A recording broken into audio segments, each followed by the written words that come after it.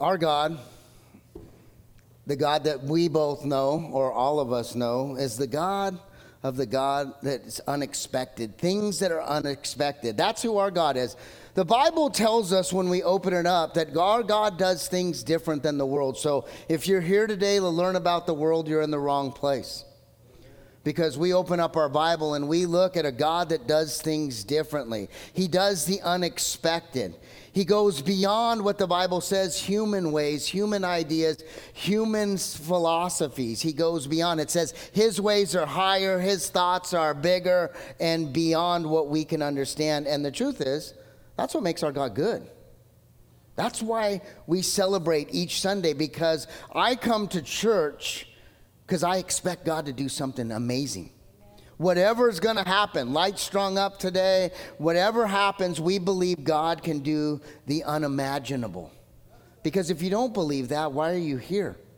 You can get that on TV, on a news channel, somebody that's going to promise you something and you want to happen. But here we believe God can do anything and transform us. Here's what the Bible says. If you have your Bible, it says 1 Corinthians chapter 1, verse 25. Here's what it says. For the foolishness of God is wiser than human wisdom, and the weakness of God is stronger than human strength. We can put all the humans together and God is still stronger. We can put all the great minds together, but God is still wiser. And here's what happens. We still turn to man philosophies and mindsets.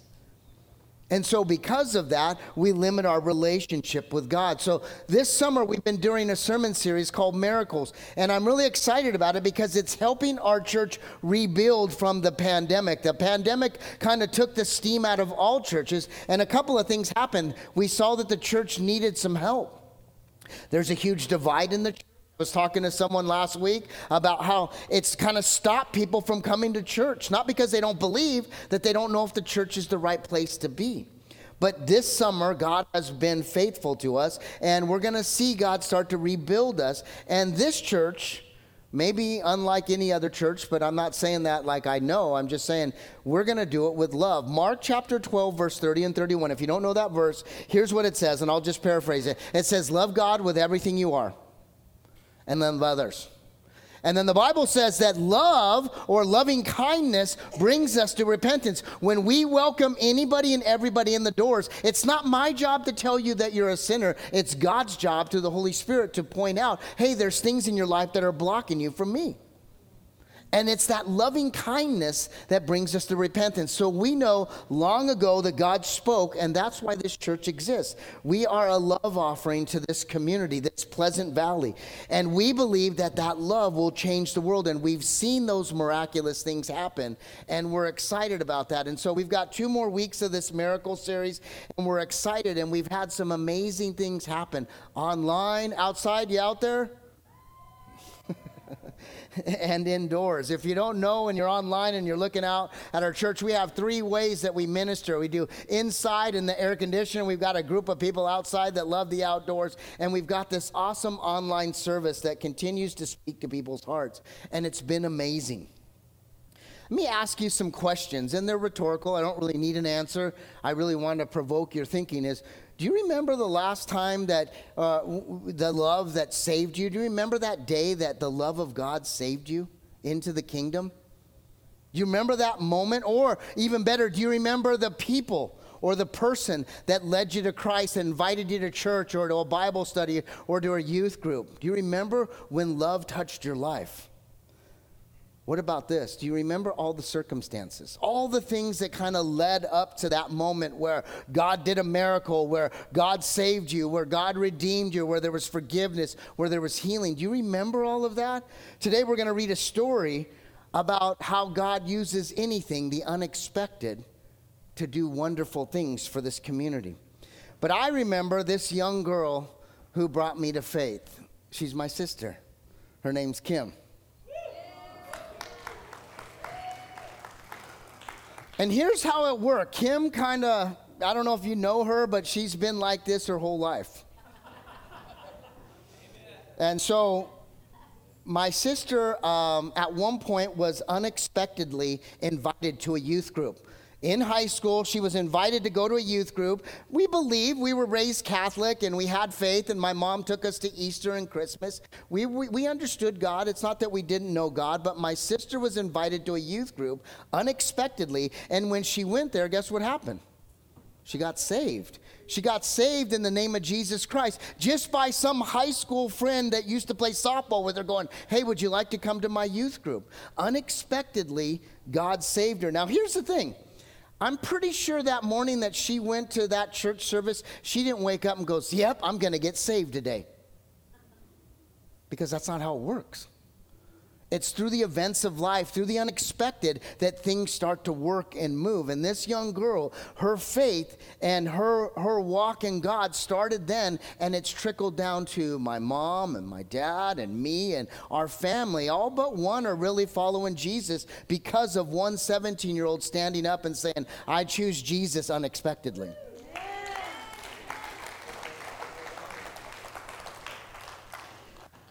And here's the thing. What I know about God is once I know that he can change like he's changed me, I expect change. I expect to come to church and see miraculous things because I believe in this God of the universe that breathes out stars and breathes universes and looks at us and still loves us individually, but looks at us in a grand scale, miraculously. I hope you see the unexpected things in your life. I hope you can kind of open up, and if you don't, just ask God, God, show me some of the things that I kind of lost. The farther I get away from my salvation experience kind of growing, the more that I see God planting things in my mind saying, this was unexpected and this was beautiful.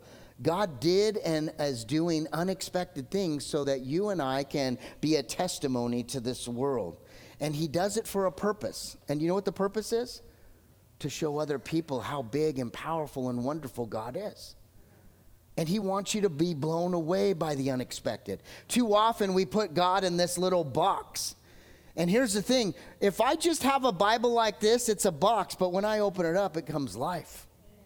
And then all of a sudden, anything can happen. And so the job is to open it up. And not just because I'm telling you, open it up, taste and see the goodness that's in the Word.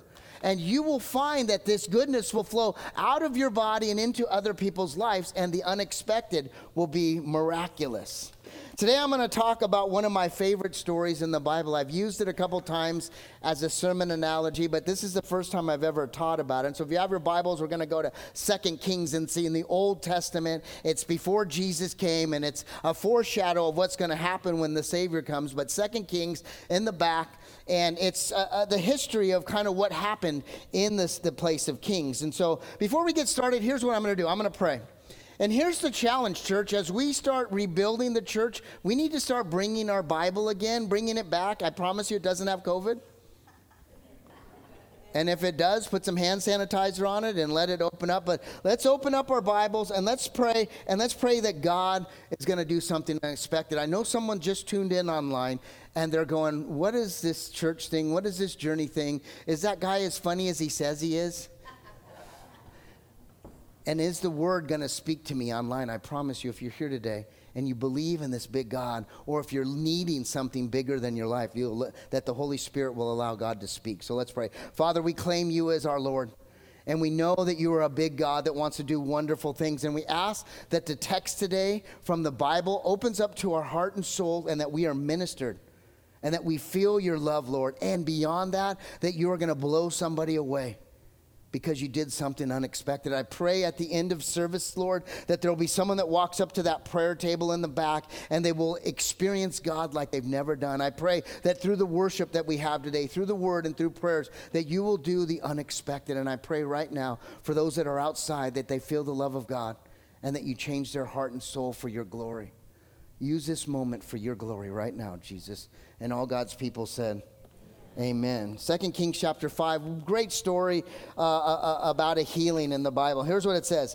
The king of Aram had a great admiration from Naaman, the commander of his army, because Through him, the Lord had given Aram great victory. So here's what's happening. We have this guy, and his name's Naaman, and he is this commander of the great army. And there's a picture of kind of what's going on. You need to understand the idea. So there's this map, and this is above Israel, and this is what we would call Syria today, or Turkey. And what's happening is, the kingdom of Israel and Aram are at battles constantly, but there's this great man of God, they say. The Lord has given him great victories through a guy that's an outsider.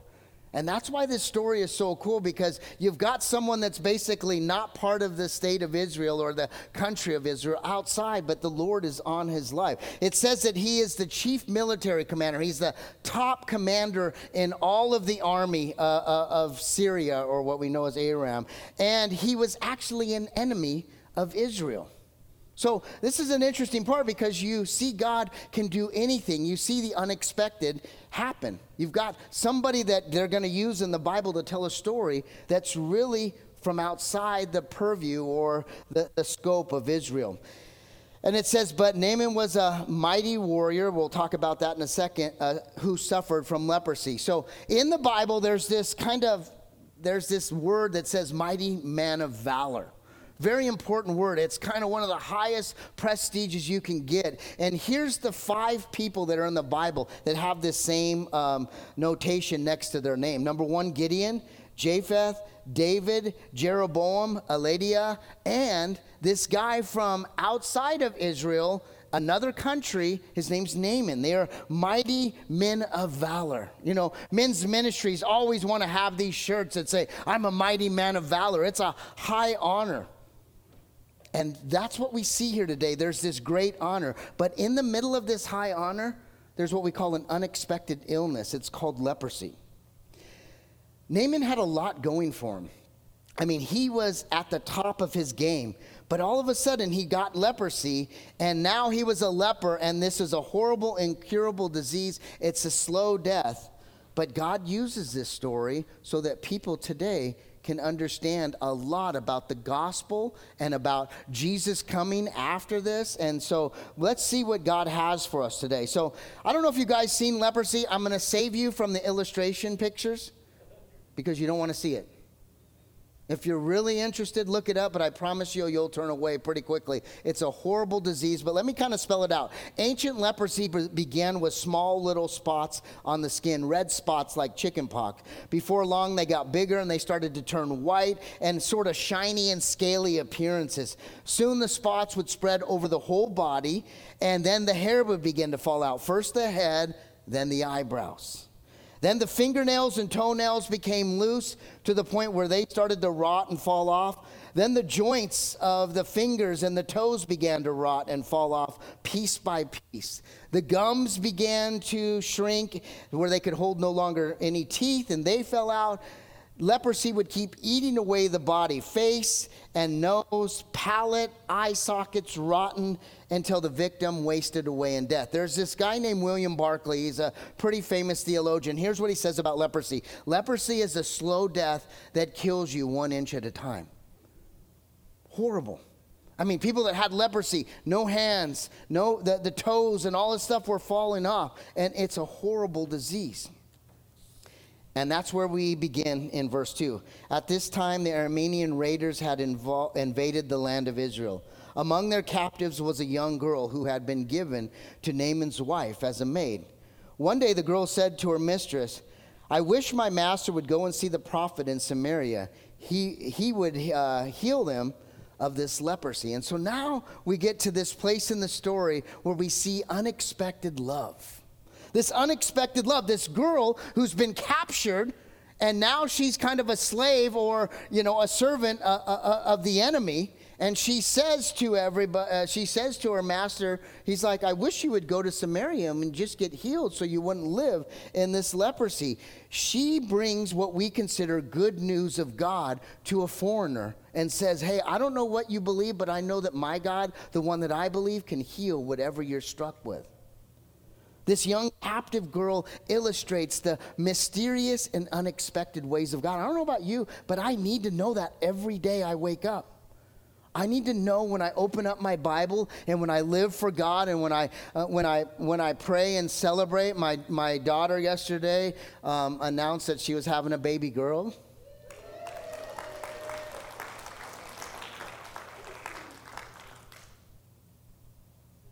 Yeah, thank you. And she goes, Dad, I'm scared. Am I going to be a good mom? And as I left and as we drove back home, I just prayed for her, honey. God is good. And he's going to do the unexpected, and it's going to happen in mysterious ways, but it's going to work out. Look at what kind of dad you had, and now you turned out. So God is good, and he does unexpected things, and that's the thing that we have in God. This woman, this young captive girl, she's a woman of sorts. After 13 or 14, they become women. She is a great example of faith. Now, that reminds me of my sister. Remember my beautiful sister? Now, my sister led me to faith. She brought me to church and talked to me about Jesus. But at one point, she drove down in a Volkswagen. It looks kind of like this. Now, this Volkswagen is way better than hers. It just ran. This one's not running right now, but it was like this, and it was held by baling wire and duct tape. I'm not kidding, the fender and stuff. And one time I remember her driving all the way from San Diego, 90 miles, to pick me up and to turn around and take me to my family. And during this car ride, in this Volkswagen that was barely running, if it got to 60, we were downwind, all right? So she's telling me, and we're on this drive, and she starts telling me from the beginning, we lived in Anaheim. By the time we were in Disneyland, everything in the world is a distraction. I mean, we're talking about everything. The radio, Disneyland, Knott's Berry Farm, that car, that girl, Angel Stadium, the freeway. I mean, I'm talking. By the time I was in San Onofre, everything in the world had been distracting me from Christ, including my sister. She is telling me constantly, and finally I give up. Okay, Kim, whatever I need to do I need to give you money? I've given you my heart, and I've given it to Jesus. But listen, her love for me was so unexpected. She drove 90 miles to come and get me, just to take me on a drive to go see my dad and tell me how much God loved me. It was so unexpected. And it was a lot, trust me. I was 17, I couldn't take it. But it was beautiful. Today, when I look back at the unexpected things, I look how beautiful that ride was, because I knew all she wanted to do is put Christ in my heart. Just like this young captive girl, she was so faithful that even her circumstances didn't stop her from giving out God's amazing love to someone else. It was so unexpected. Now, here's a teaching moment in the Bible. You know how a pastor can get up and go, well, let me give you a little teaching moment. Well, let me give you some teaching. Here's what the Bible says. Raising your children right gives you many unexpected benefits. Here's what it says in Proverbs 22:6. It says, train up your child in the way that he or she should go, and when he or she is older, they will not depart from it. So when you train your kids correctly, when you bring them to church and they know that, what do we do on Sundays? We go to church, we go have lunch, or go have coffee afterwards. We celebrate Christ, and we live for Christ. It says, if you train your kids up correctly, that at some point, even when they're captive in a foreign country, they're going to preach the gospel. And that's what this young girl did. She was raised by parents that believed in a God that can do wonderful things. And because of that, she shared it with her master, going, my God can heal you. I don't know what God you believe, but my God, he can heal you. Here's what verse 4 says. So Naaman told the king what the young girl from Israel had said. Go and visit the prophet, the king of Aram told him. I will send a letter of introduction for you to take to the king of Israel. So Naaman started out carrying gifts in some of your translations it says talents, but here in the NLT it spells out what it was, carrying 750 pounds of silver, 150 pounds of gold, 10 sets of clothing, and a letter sent to the king of Israel. And with this letter he says, I present my servant Naaman. I want you to heal him of leprosy. Now, there's a lot of smart people in the world, and somebody kind of smarter than I am figured out how much was this worth today. If these gifts were brought here today, it would be worth $1.2 million. So it was an enormous amount of wealth that this man is bringing with this letter, I want to be healed. And so This shows how desperate Naaman was for healing, and even better, how gracious the king was and how the king wanted Naaman to be healed from this leprosy. It's a beautiful moment where his leader, the guy above him, is trying to help him from this horrible disease because it was unexpected. He was a great man of God, but he had this illness in him that was destroying him 1 inch at a time. Verse 7 says, when the king of Israel read the letter, he tore his clothes in dismay and said, am I God that I can give life or take it away? Am I God? Am I the one that breathes life and takes away life? I love this because it's kind of humble. Why is this man asking me to heal someone with leprosy? I can see that he's just trying to pick a fight.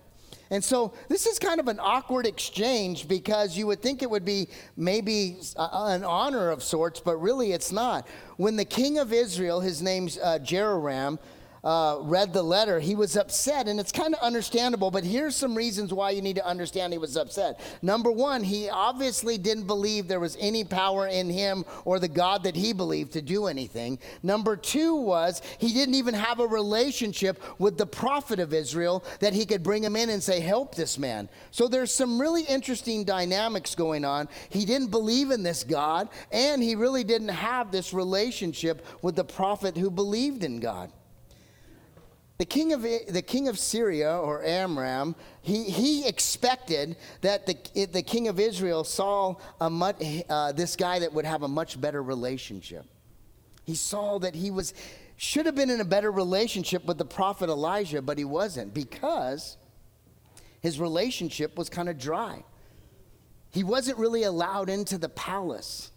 You know, there's a lot of kings in 1 Kings and 2 Kings. There's 20 kings, and of the 20 kings, only 5 of them are actually kings that honor God. Only 5. 3/4 of them are saying that they do evil in the sight of God and in the sight of man. They do evil things. Again, here's another teaching moment. It's easy for others to assume that we have a better relationship with God than we really do. You know that people come to church and they believe, oh, your title of pastor or elder or Sunday school teacher or deacon or whatever title you might have, worship leader or, prayer warrior, community group leader, that because you have that title that you have a great relationship with God? But you know this, that titles mean nothing. My title in this church is pastor, one of the pastors, Jeremy, Kim, there's other pastors here. But it has nothing to do with my relationship with God. I could be the worst person outside of church. So don't let a title stop you. But here we see this king thinking that, oh, the king of Israel, because he's the king of Israel and believes in this God of wonders, that he's got this title and he has this relationship with God. We can't assume because it makes something out of you and me that we can't say in church. You guys don't know that one? Okay, good. Just making sure we're awake here. Verse 8, but when Elijah, the man of God, heard that the king of Israel had torn his clothes in dismay, he sent a message to him. Why are you so upset?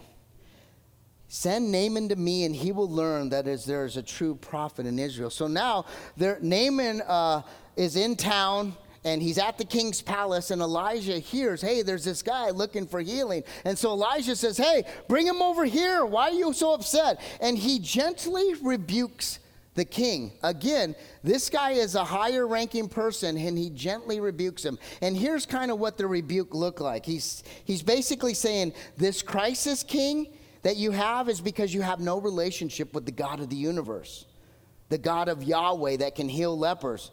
But it's a pointless crisis because he's telling the king, you could have this dynamic relationship with God. You just choose not to. How many of us in church come to church, have our Bibles, could be ready to experience something, but realize I don't really have a relationship with God?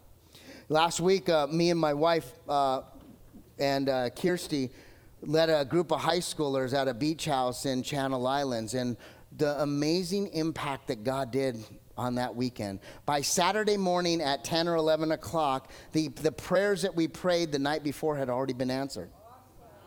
Because God was moving in these young kids. And it was so cool and powerful. Yeah, thanks for that really powerful clap for God, because he does wonder-working miracles. But a side note is we have a high school group called Fireside at 7 o'clock on Wednesdays, and it's a powerful ministry. These kids are starting to grow. We had about 6 graduate this year, but we know that God is working, and it's interesting to see God work in our youth, because this generation believes in a big God. And we want to invite people to this relationship and experience the fire of God. So let's continue on this great story. So Naaman went with his horses and chariots and waited at the door of Elijah's house. So now Naaman's like, the king's not going to help me. I'm going to go to this other guy's house, and this guy actually might have the power to heal me. But Elijah sent a messenger out to him with this message. Go and wash yourself 7 times in the Jordan River, and then your skin will be restored, and you will be healed of your leprosy. So here, we've talked about an unexpected illness. This great man, mighty man of valor, has this illness. Then this girl comes and brings this unexpected love. And now we see this unexpected, humbling moment. I don't know if you guys realize this, but this man, Naaman, had a lot of honor and prestige. So much so the king gave $1 million to get him healed. It would be like sending a prime minister from a country to another one and saying, hey, help this man. Whatever money you need, we will help. That's the kind of prestige. But Elijah hears him, and he doesn't even get off the couch and put the remote down. He goes, hey, just tell him to go wash himself in the river a couple of times. He's humbled. Do you know that God unexpectedly humbles us constantly? Because most of us live a prideful life, and we need to be cut down a little bit, because pride stops us from having that beautiful relationship with God. And so one of the things that he does before this story continues is he cuts him down with this unexpected humbling. He was a great man of God, a great man of honor, and now he's getting humbled before God does something in his life. Elijah doesn't welcome him in. He just sends him this message. And what it says is, he says to go and wash yourself in this Jordan River. And this is an unexpected solution. Now, in about 5 months, about 30 of us, this number keeps growing, we're going to be heading to Israel. And it's one of my favorite places to go to the Jordan River and baptize people. I got a picture of this baptismal, and it's one of the best parts of me going to Israel is this Jordan River part, because it's so beautiful and pristine. I guess we don't have a picture, but if you did see it, it's one of my favorite places. But on this place, the Jordan River, look how beautiful it is. But the truth is, that's a tourist attraction. Because the Jordan River actually looks like this. There's another picture. That's actually the real Jordan River. That is the Jordan River where we're going to get baptized, but it's touristy and built up. Every time in northern Israel you see the Jordan River, it looks muddy and murky. It's this little small river you wouldn't even think is something great. And so now there's this unexpected solution that is happening. Now, here's my story. The miracle that happened in my life, and I've told this about 3 or 4 months ago about my mom and having her whole church. That he would go to AA meetings, that he would be a speaker at AA meetings, and not just at AA meetings, but God, that he would begin to speak your word. And here's the thing, the Bible says, and I wrote this scripture down, it says, and he who searches our hearts knows the mind of the Spirit, because the Spirit intercedes for God's people in accordance with the will of God. And so it was like God's will was to see this man inspiring and encouraging people, and by speaking his word. That wasn't my idea, that was God's idea, but he shared it with me. And I began to speak it out. Now, you got to know that in this time, I remember the day I got the news. This was really weird. I got the news, Jeff is locked up. And instead of being like, oh man, I'm so sad that my brother's in jail. Trust me, I was sad that my brother was in jail, but for some reason, I had this peace in my heart, and I'm like, this is a good thing. This is God's answer to our prayers, because guess what? Not only did my mom have Crossroads Community Church praying, but those missionaries down there in Mexico, they were praying for my brother too. And so I'm telling you, there are times when you get to see God's hand move in a powerful way. And obviously you guys can tell that prayer was answered. Why? Because it was the Holy Spirit praying through me God's will for Jeff's life. Isn't that awesome? Thank you so much for listening.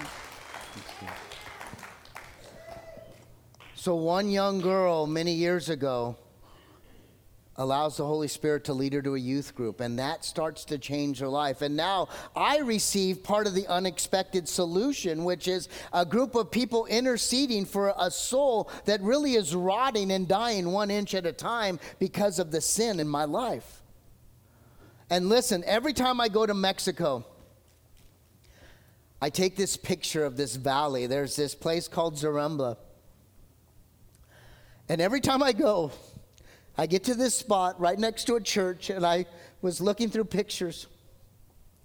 And there's this walkway. My sister's walking in that valley right there and praying for me. And I was scrolling through pictures from, 2006 or 7, 3, whenever I started going. And every time I go, I've got 15 or 20 or 30 pictures of this valley, because this valley is where God met my sister and the Holy Spirit met me in a jail cell.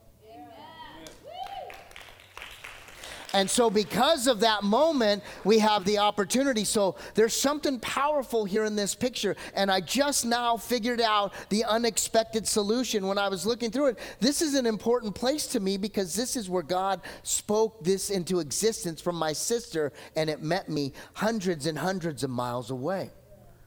And that's how God works. If you're here today, I'm sure you didn't expect something, or I don't know what you wanted, but just truly believe that God can do the unexpected. Let's continue this story about what God is doing in Naaman's life. But Naaman became angered. So in verse 10, he's like, hey, go dip yourself in this nasty Jordan River. But now he's angry. He's like, I don't want to do that. And so here's what he says. He stalks away. I thought he would certainly come out and meet me, he said. I expected to wave his hand over the leprosy and call on the name of the Lord and heal me. Don't we believe that in church?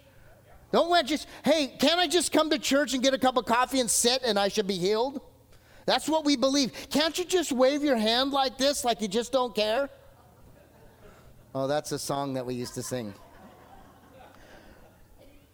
And expect healing? But sometimes, if you've listened to the miracle stories that we've talked about all summer, sometimes there's a part that you have to do, which is sit and wait and watch God work and bring some unexpected healing. Here's what he says. Aren't the rivers of Damascus or Albania or and Pharpar better than the rivers of Israel? Why should I wash in them and be healed? So Naaman turned away and went enraged. So now he's got this unexpected disobedience. He's enraged. Why can't he just put a little bit of water on my head and heal me in the name of Jesus right now? And we get like that in church today. Our church is filled with pride. And I'm not just talking Journey. It's here. But the church that we believe in all over the world is riddled with pride. And disobedience usually starts with pride. When we aren't obedient to God, we start having these disobedient mindsets, which is questioning, doubting. We got any complainers here? We start complaining. We want more. You know, the spirit of pride gets into our life, and it's like it's never enough. Man, church was so good last week. I felt God. The worship was great. The message was great. There was so much power. And then what do you want to do? You want to come back to church and do the same thing. It's like, oh, I want that same ribeye steak. Well, sometimes it's not how it works.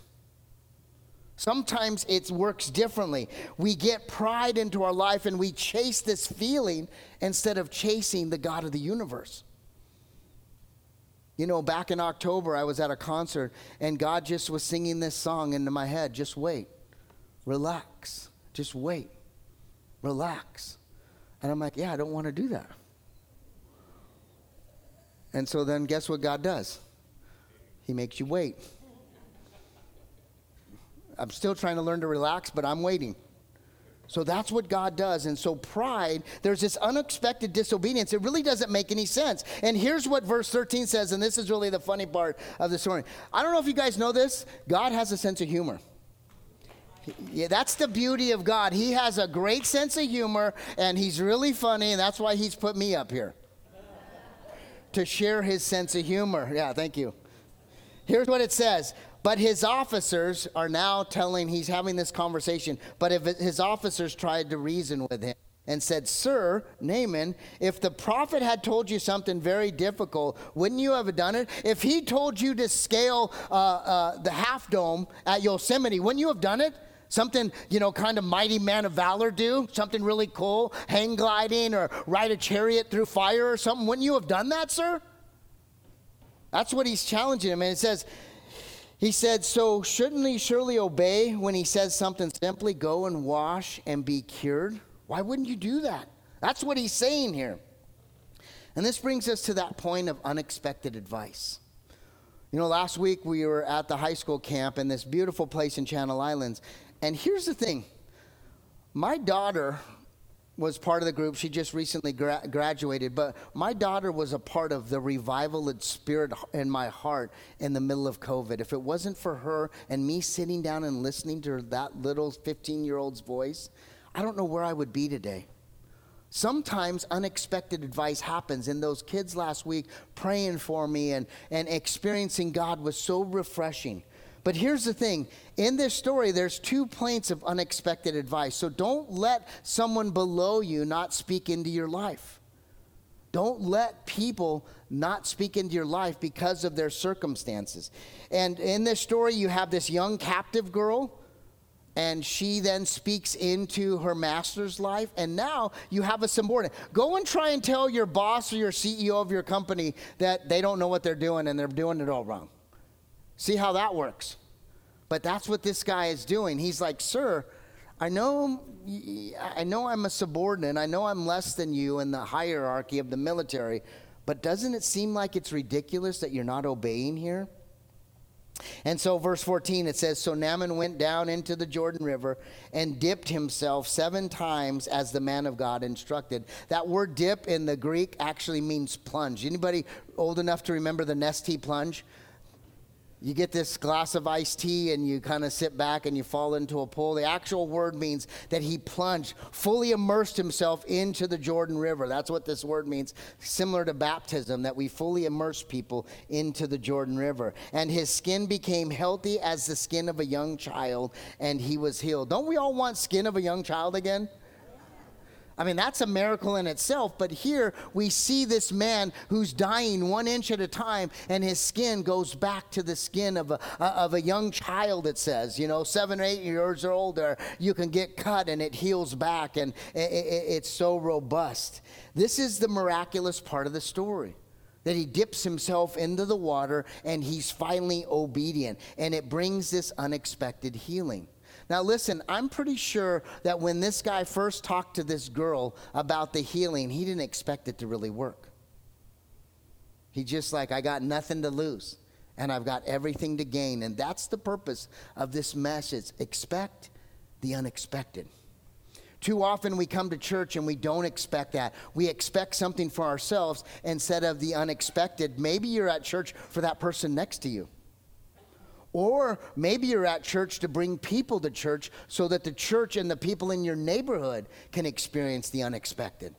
What's happened is, church, we're sitting on our hands and our feet are not moving in the gospel message. And what's happening is the church is slowly dying 1 inch at a time, 1 person at a time, because we're not inviting people back and making the church the solution of this world. If you talk to my sister, the church before 1932 was the mental facilities, the hospitals, it was the recovery homes, it was the place where people got food. If there was no food, they would come to the church. My grandma said her Christmas gifts, the only gift that my grandma would get was at the church. The house was poor. They didn't have it. The church used to be the solution, and now Christians like us have allowed other things to become the solution to God. And because of that, We're riddled with pride and arrogance, and the church is slowly dying by the grapevine.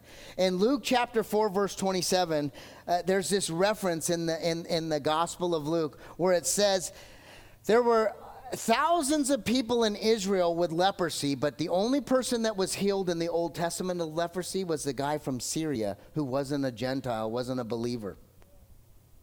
There was only one healing of leprosy. And it was this guy Naaman, because God wanted to use him, and it was a foreshadowing of what was going to happen, that there was going to be a Savior that can heal everybody from the uncleanliness that they have in their life, and there was going to be cleanliness in this guy named Jesus Christ. Here's the moral of the story if you're here today.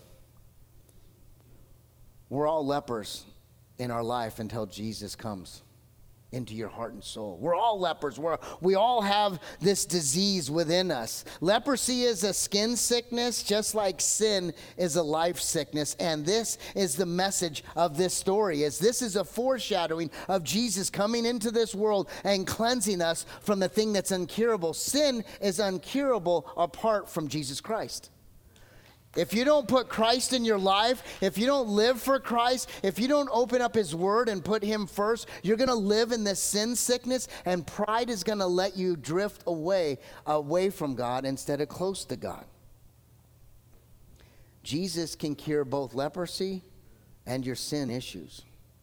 And it starts right now. And it doesn't mean that you have to say that you're a believer. Some of us need to just draw a line and say, I'm going to do more for God and less for myself. I'm going to do more righteous things and less sinful things. I'm going to delete my social media. I'm going to delete Netflix if it's causing a sin. I'm going to put down the drink. I'm going to put down the credit card. I'm going to live for something different than my life because I'm going to let Jesus reign in my heart. The end of the story, and I'm just going to paraphrase it because of time. So Naaman gets healed, and now he's got this young, beautiful skin like we used to have when we were kids. And he rushes back to Elijah, and he offers him gifts and says, you've got to take all this money. I brought all this money and all this gifts. You've got to take it because it's beneficial. Elijah says, I don't live for money. We're in ministry. We didn't join ministry to get rich. I could have been a motivational speaker, and me and Anthony Robbins with his big teeth, we could have been making millions. But the truth is, I chose this way of Elijah, which is preach the gospel and not worry about money, because I'm putting my faith that God is going to take me to where God wants to take me. And when my wife and me got married, God spoke to her very loudly and says, God's going to take us, and he's got us no matter what. And we believe that. Even when our bank account's negative and low, we know that God has got us. And so here's what happened. Naaman goes back. He wants to give him the gifts. He doesn't receive the gifts. And so Naaman's like, well, can I take some of the ground? I'm going to take some of the dirt back to my country. And so he takes some of the dirt back, and he says, hey, as I'm leaving, just know this, that I am never going to claim another God in my life. I'm going to claim your God, the God of the universe. But here's the best part. He says, but Elijah, will you forgive me? Will you pardon me? He says, when I go back, my king is going to make me bow to this little g god of Rimnah. When I do that, just know that I'm bowing to this God, not to his God, but I have to do it because he's above me. And so he claims this, and he sees this, and Elijah says, go in peace, God's got you. Amen. And it's a beautiful part of the story. The sad part is one of Elijah's men, a good righteous man that works with the prophet, later goes and meets Naaman on the way back, and he says, I'll take some of that money. And because he took the money, he got leprosy. Because pride brings us to that sinful place. Remember at the beginning I talked about 1 Corinthians. The Apostle Paul knew this, and here's what he said. For the foolishness of God is wiser than the human wisdom, and the weakness of God is stronger than human strength. The foolishness of man was to go back and receive this gift, thinking that money was really going to solve it, because I guarantee you the prophet of Elijah was living on nothing. And the guy's like, we could really use some of that money. so we could eat ribeyes again. I'm tired of top ramen is what he's thinking. And here's what happens. He gets leprosy. That's the foolishness of man, but God's foolishness is even better than man. But here's what it continues to say, what Paul writes. Brothers and sisters, think of what you were when you were called. Not many of you were wise by human standards. That's me. Not many of you were influential. That's me. Not many of you were noble birth. That's me.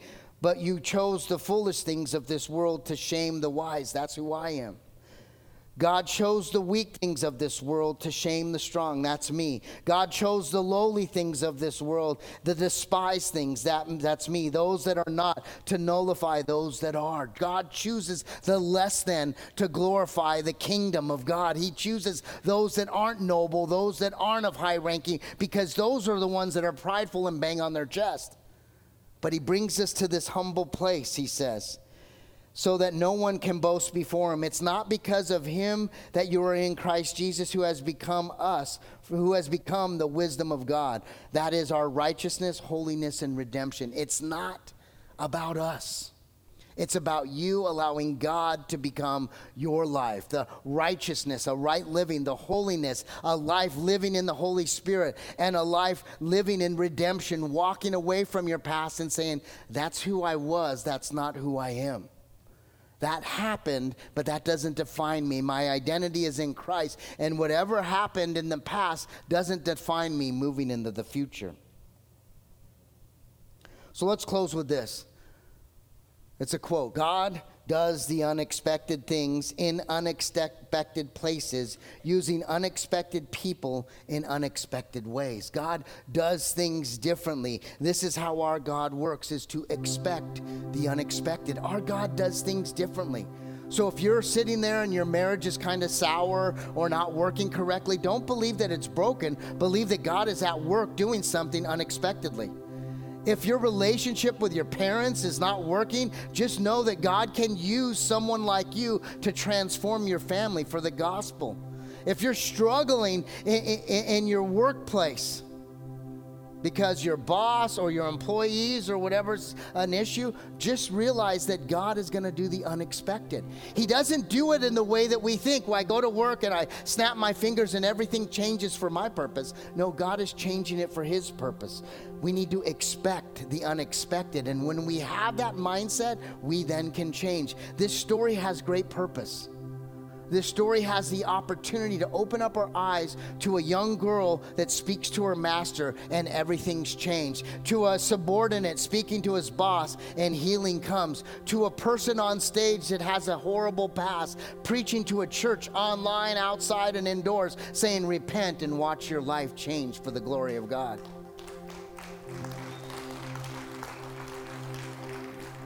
And it all started with my sister walking into a different faith path than we were at. We were Christmas and Easter Christians, and my sister challenged us to become more. Do you remember that day that love saved you? Maybe that day's today. Do you remember that day that you drew a line in the sand and said, no more? No more. Maybe that day's today. Do you remember that moment? Yesterday we were driving and I was listening to this song, and it's just a tiny offering of your heart and soul and mind to change for what Christ did on the cross. All he's asking for is your heart, and it's a simple yes, and I will, and letting go of the pride. It's just a tiny offering on your part for what Christ did on the cross. Will you just bow your head and pray? Father, we ask that you use this text, and I ask that this text will actually make more sense an hour, 5 hours, and 24 hours later. I pray that there's great conversation at the table today, at the work site tomorrow, and in life with other Christians this week. I pray, Holy Spirit, that this story comes alive so that we can be redeemed. I pray right now, Lord, Holy Spirit, speak to us all. And I pray for that soul that's online. I pray for that soul that's inside or outside that needs a Savior, that needs love. If that's you today, all you have to do is give a tiny offering.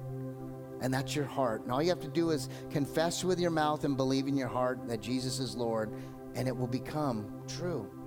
So all you got to do is repeat after me. Father, forgive me. Come into my heart, come into my soul, and be my Lord and Savior. You died on the cross for me. and you rose 3 days later so that I can be in eternity. Anoint me with your Holy Spirit right now, Father, and teach me how to walk in all the ways of your life with you. We love you, Lord. In Jesus' name, amen.